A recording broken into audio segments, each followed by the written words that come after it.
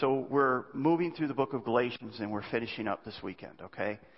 And so I just want to take just a few minutes, and I want to just go through the last passage. Essentially, what's going on in the whole book of Galatians is Paul is essentially saying this. This is the message of Galatians. Paul's saying this. He's saying if you add anything to the gospel, you lose the gospel. If you say Christ plus anything, you lose Christ. If you say the gospel plus anything, you lose the gospel. And the gospel is that Jesus Christ died for our sins. He was buried and rose again. That He died for our sins not because we deserved it, not because we had it coming in a sense that there was something God saw in us and He said, oh, look at that. No, it's because out of His mercy, out of His grace, because of His grace, because of His mercy, Jesus Christ came to earth and gave His life. Now, in Paul's day, there were false teachers that were coming, and false teachers were saying the gospel plus circumcision plus works equals salvation. They were saying you have to believe in Jesus, but you also have to be circumcised for the deal to be done. Then once that's done, then you are a Christian. You are a follower of Christ. The deal's not done until you do that. Paul essentially was saying, no, you believe. You believe. And as you believe, you're saved. And because you're saved, then the result of that will be you'll have works. Your life will be transformed. Your life will be changed. In other words, you don't change your life to be saved. You be saved, and then your life is changed. And essentially, if you get those wrong, you get the gospel wrong. And Paul is basically, what he does is very interesting because we're going to look at it in a minute. In Galatians 6:11, he says this. He says, notice what large letters I use to write these closing words in my own handwriting. And so essentially, scholars have said, well, what's Paul doing here? Because it's the only letter that we know of that he does something like this. And what Paul essentially is doing, some people think, well, some scholars say, well, what Paul's doing here is he has bad eyesight, his eyes are weak, and so he's writing in big letters. And the whole letter is written in big letters. And I don't think that's what he's doing. I think what he's doing is Paul used a secretary. Paul would dictate, and he'd have a secretary who could write and would write on a scroll and would write the letter that would be taken to the area of the Galatian area and be read at the churches.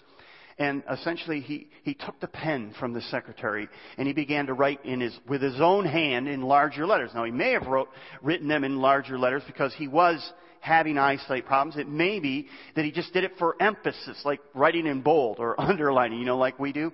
But essentially, Paul is saying, this is the last part of the epistle, and these are my words. And I'm going to take the pen and I'm going to write them myself so that you'll know I really want you to hear what I have to say. So let's hear what Paul has to say.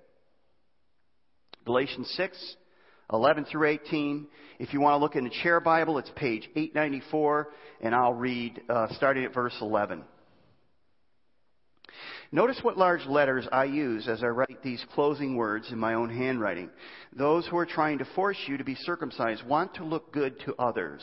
They don't want to be persecuted for teaching that the cross of Christ alone can save. Now, that phrase in itself is something you ought to underline. The cross of Christ alone can save. That's it. That's the gospel, okay?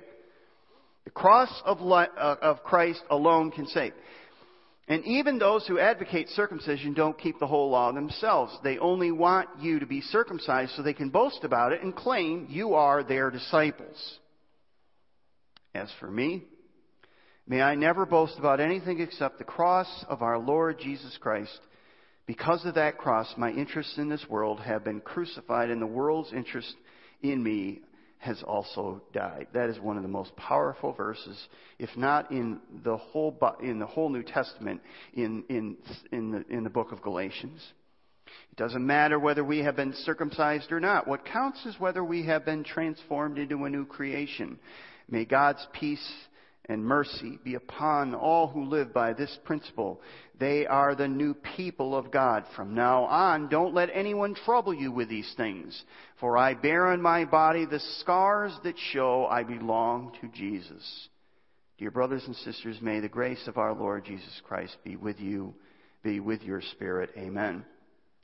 So in our time this weekend, we're going to look at two critical questions. Number one, what is driving my outward life? And, it's very easy to put on a good show. It's very easy from your outward actions to demonstrate that everything is okay.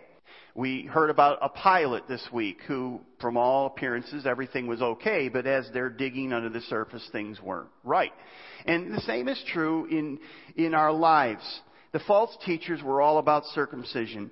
Whether you were a Jew or a Gentile, salvation wasn't done until you were circumcised. The modern day equivalent to that is baptism. There are Christian churches today that say the deal's not done until you're baptized. And I understand that they think they have a biblical argument for that, but the teaching passages, the clear teaching passages, certainly the whole book of Galatians essentially says nothing about baptism. But it essentially says this: it's by faith in Christ alone that we are saved. And the modern day, I think it's a heresy, and Paul had strong words. He says if anybody preaches another gospel, they add anything to the gospel, let him be anathema or damned to hell. So he's essentially saying that if you add anything to the gospel, I pray that you're damned to hell, because you're leading a whole bunch of people to hell. Because they're not banking on their faith, they're banking on what? Their baptism. They're banking on their circumcision. They're banking on their works. I'm good enough. I did this. I go to this church. I believe, and Paul is basically saying you're going down the wrong road there. But they were essentially saying unless you are circumcised, or we would say water baptized today, as many churches teach, you're not saved. Paul's point is this: the false teachers were boasting in circumcision. They weren't boasting in Jesus. They weren't boasting in the cross. It was all about circumcision. And today it's all about baptism. I mean, it's like in these churches, have you been baptized? Well, what about Jesus? Well, that's true too, but what about baptism? And he says this, Paul says, it doesn't matter whether you have been circumcised or not. What counts is whether you have been transformed into a new creature. You see, don't miss Paul's point. Paul's point says it doesn't matter if you've been circumcised or, in our modern day, baptized, if you haven't been born again. You can have the outward sign of baptism, but if you haven't been born again, it really doesn't matter if you've been baptized 100 times. Now, I almost said last night, and I didn't. I almost said it doesn't matter whether you've been circumcised 100 times, and that actually is not a good idea.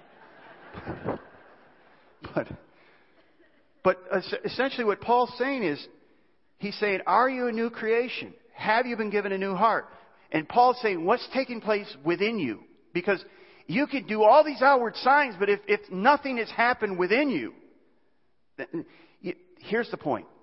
There are a lot of people who say, I'm a Christian. You say, well, are you a Christian? Well, I was baptized. I take communion. I believe in God. These are all things. But the question is, have they been born again? Because I think there's a whole lot of Christians that are nothing more than spiritual zombies. They think they're alive because they're doing all the right zombie-like things. And you think about a zombie. Zombies walk around and they kind of look like they're alive, but they're really dead. But the Bible says something radically different. The Bible says Christians are dead people who have been made alive. Christians are dead people who have been made alive. You once were dead in your sins, but now Christ has made you what? Alive. You see, new life comes from Jesus when He gives us a new heart, and we begin to follow Him in newness and life. And I love Galatians 2:20. If you don't have a life verse, if you don't have a verse that you would love to use or even memorize, here's a great verse. This is one of the first verses in my life that I ever memorized. Galatians 2:20. I've been crucified with Christ. It's no longer I who live, but Christ lives in me. In the life I now live in the flesh, I live by the faith in the Son of God who loved me and gave Himself for me. Do you see what Paul says? He says, I've been crucified with Christ. I'm dead, but I'm alive. I was dead, but now I'm alive. So that's the first thing. Second question is this: what is the passion of your inner life? What is the passion of your inner life? And Paul uses this phrase. He says, as for me, may it never be. And that may it never be is really, it's hard to translate, but it's a really strong phrase. And Paul's essentially saying, let this never, ever, ever be said of me. I don't ever want to be caught thinking or saying or believing this. And what is that? He says, that I boast about anything except the cross of our Lord Jesus Christ. Because of that cross, my interest in the world has been crucified, and the world's interest in me has also died. Now let's just stop at this verse for just a few minutes. Paul is saying something really profound. He's saying that his life, his focus, his boasting is all about the cross of Christ. And think about that.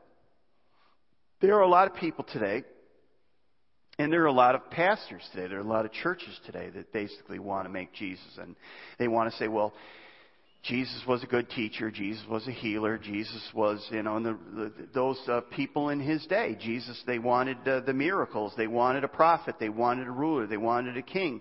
And the interesting thing is, Jesus has this discussion with Peter, one of his disciples, one of his close disciples. The rock, one of the pillars, right?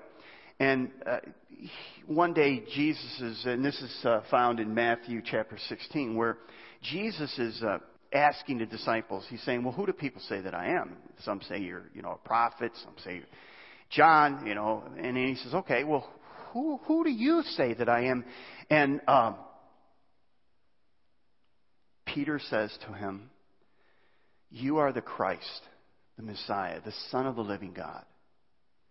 And Jesus says to Peter, flesh and blood hasn't revealed this to you, Peter, but my Father in heaven. You're speaking in other words, Jesus says you're speaking the very words of God. God has given you you are right on the money. And then it says, and I want to read you this. This is from Mark's account in chapter 8, verse 31. Jesus began to tell them that the Son of God, or Son of Man, must suffer many terrible things and be rejected by the elders, the leading priests and the teachers of the religious law, that he would be killed, but 3 days later he would rise from the dead. As he talked about this openly with his disciples, Peter took him aside and began to reprimand him for saying such things. Do you get what's going on here? So Peter has just, and you think about it, he's like, man, there it is, out of the park, and I'm up to bat again. Here it is. I'm going to set Jesus right. He says, you know what? You got to stop this, Jesus. And Jesus says something that just takes your breath away. Mark 8:33, Jesus turned around and he looked at his disciples and then he reprimanded Peter. Get away from me, Satan. You are not seeing things. You are seeing things from merely a human point of view and not from God's. In other words, he's saying, you did say, you spoke the very words of God, but now you're speaking words from the very pit of hell. Now, as you look at Jesus' life, what the enemy, what Satan is trying to do with Jesus, is trying to get him not to go up on the cross. He's up on the mountain. He says, if you bow down to me, I'll give you. Let's just get rid of the cross totally. And Jesus says, no. And now he's using Peter, and Peter is. And this is another whole lesson that Christians, good people, can be used by God or by the enemy within moments. So here's Peter being used by the enemy. But here's the point. Peter wanted a teacher. He wanted a leader. He wanted a king. But Jesus came as a Savior. Jesus had one mission, and his mission was to die for sinners. His name shall be called Jesus. Why? For he shall save his people from their sins. He came to seek and to save. Seek and save the lost. See, the cross will you'll go through a phase with the cross. At first, you'll be offended by it. Essentially, what Peter is doing here is he's saying, I'm offended by this. I don't want this. This is not what I want. This is offensive. You'll be offended by the cross. But then when you begin to understand it, when the cross and the gospel begins to penetrate your heart, you'll become obsessed with it. It'll become your passion. And Paul was essentially saying, I'm obsessed with the cross. I glory in it. I boast in it. And many Christian teachers today in churches, they say, well, we like the idea that, and they want to get into this whole thing that Jesus taught us how to love, and Jesus taught us what to believe, and Jesus taught us all these things. Let me just say this. Yes, Jesus did teach us how to love and what we should do. I pray that they would love one another. Right. I pray that they would love God. Jesus taught us all those things. But Jesus did not come. His primary purpose was not to come and to show us what to do. Jesus came to do. He came to die. That was His primary mission. His primary mission wasn't to teach us how to be better people. And many Christian churches, that's as far as it gets. You never talk about the cross. You never talk about salvation. You never talk about lostness. You never talk about, unless you have Christ as your Savior, you're dead in your trespasses and sins. And that you've offended a holy God and that you're headed for hell. You never hear about that. You hear about how we need to love one another, how we need to be good people. And I'm not denying any of that. But let's not say that's what Jesus' mission was. His mission was one mission and one mission only. It was to come, it was to die on the cross for our sin so that we could have life. And if He didn't do that, it really, all of this behavior means nothing. Nothing. And Paul got that. And Paul essentially saying is, don't miss the point. What matters is not what Jesus told us to do, but what Jesus came to do. Now, how do you know if you understand the gospel? Let me close with this. Have you been offended by it? Have you come to a place and said, "You really?" I mean, there are people that say, in the Roman world, think about this. Some of you are wearing, right now, you're wearing crosses, right? Well, what's our modern day equivalent of the cross? What's our modern day equivalent? Well, it would be like a needle, right? Hypodermic needle. Or maybe an electric chair. You want to wear one of those around? You go, well, oh, that's ghastly. That's gross. That's the way it was in the Roman world. That's what they saw. How is it possible that we could take something that was the way they executed people in that day and wear it? Not only modern people today in that day, Roman world, would say it's barbaric, that's offensive. How in the world could you glory in this? How in the world could you you want to have this around your neck? And the point is, we understand that at the same time, the cross is ugly and it's beautiful. We move from being offended by it to being obsessed with it. The cross shows me I'm in incredible trouble, but it also shows me I'm incredibly loved. It shows me I'm in incredible trouble, but I'm incredibly loved. So the question is, and this is what we'll close with, what are you boasting in today? Paul was obsessed over the cross. To boast in something is to make it the central part of your personality where you find your value and meaning. And there's two ways you can boast in the cross. You can boast in the cross when you see it as your only means of salvation. How are lost and guilty sinners ever to stand before a holy and just God? And Paul shows us clearly by the cross. We boast not in our own good works. We don't boast in our accomplishments. We don't boast that we're members or attenders of Hope Church. We boast in the cross. So my only hope is in the cross. You boast in the cross when you crucify the world and the flesh at the cross. Paul said, I'm crucified with Christ. I no longer live, but Christ lives in me. Through me, for I have been crucified to the world. And essentially what Paul's saying in this passage that we read is he's saying, the world is dead to me. It doesn't have the pull it used to have. It doesn't have the attraction it used to have. It doesn't have the power over me. It doesn't have its hooks on me like it did. The world no longer has its hooks in me. It no longer has a power over you because you've taken it to the cross and you've said, I glory in the cross now. The cross gives me value. The cross gives me purpose. The cross gives me meaning. The cross gives me security. The gospel gives me that. See, when you boast in the cross, the world loses its power over you. You're boasting in the cross. Paul said, may it never be that I boast in anything other than the cross. And as I boast in the cross, the power that the world has over me diminishes. It gets lost. Hooks come out. Because I'm not living for this world anymore. I'm not living to be accepted by this world. I'm not living to live up to the standards of this world, to try to fit in. I'm living for the cross. I'm living to another standard. I'm playing to an audience of one. I now boast in the cross. I now boast in Christ. I now find my significance and my security and my satisfaction in Him, not in this world, so the world loses its power in me. And that transformation process goes on and on and on. See, the cross is ground zero for our boasting, for our forgiveness, and for our lives, both now and forever. Paul ends his letter. He picks up the pen and he writes, I just want to write this in my own pen. Would you just hear me say this? I don't boast in anything. I don't care what... I think essentially Paul was saying these false teachers were just... They were spewing out this whole circumcision thing because they just wanted to have a lot of followers. And essentially Paul was saying, I don't really care whether you follow me or not. That's not the deal here. I'm boasting in the cross. I'm finding my significance and my security in my life in the cross, in Christ. And as I look to the cross, I find purpose. I find meaning. I find joy. I find forgiveness. I find hope. I find everything that I want. I find eternal life. I find life here and now. That I was dead.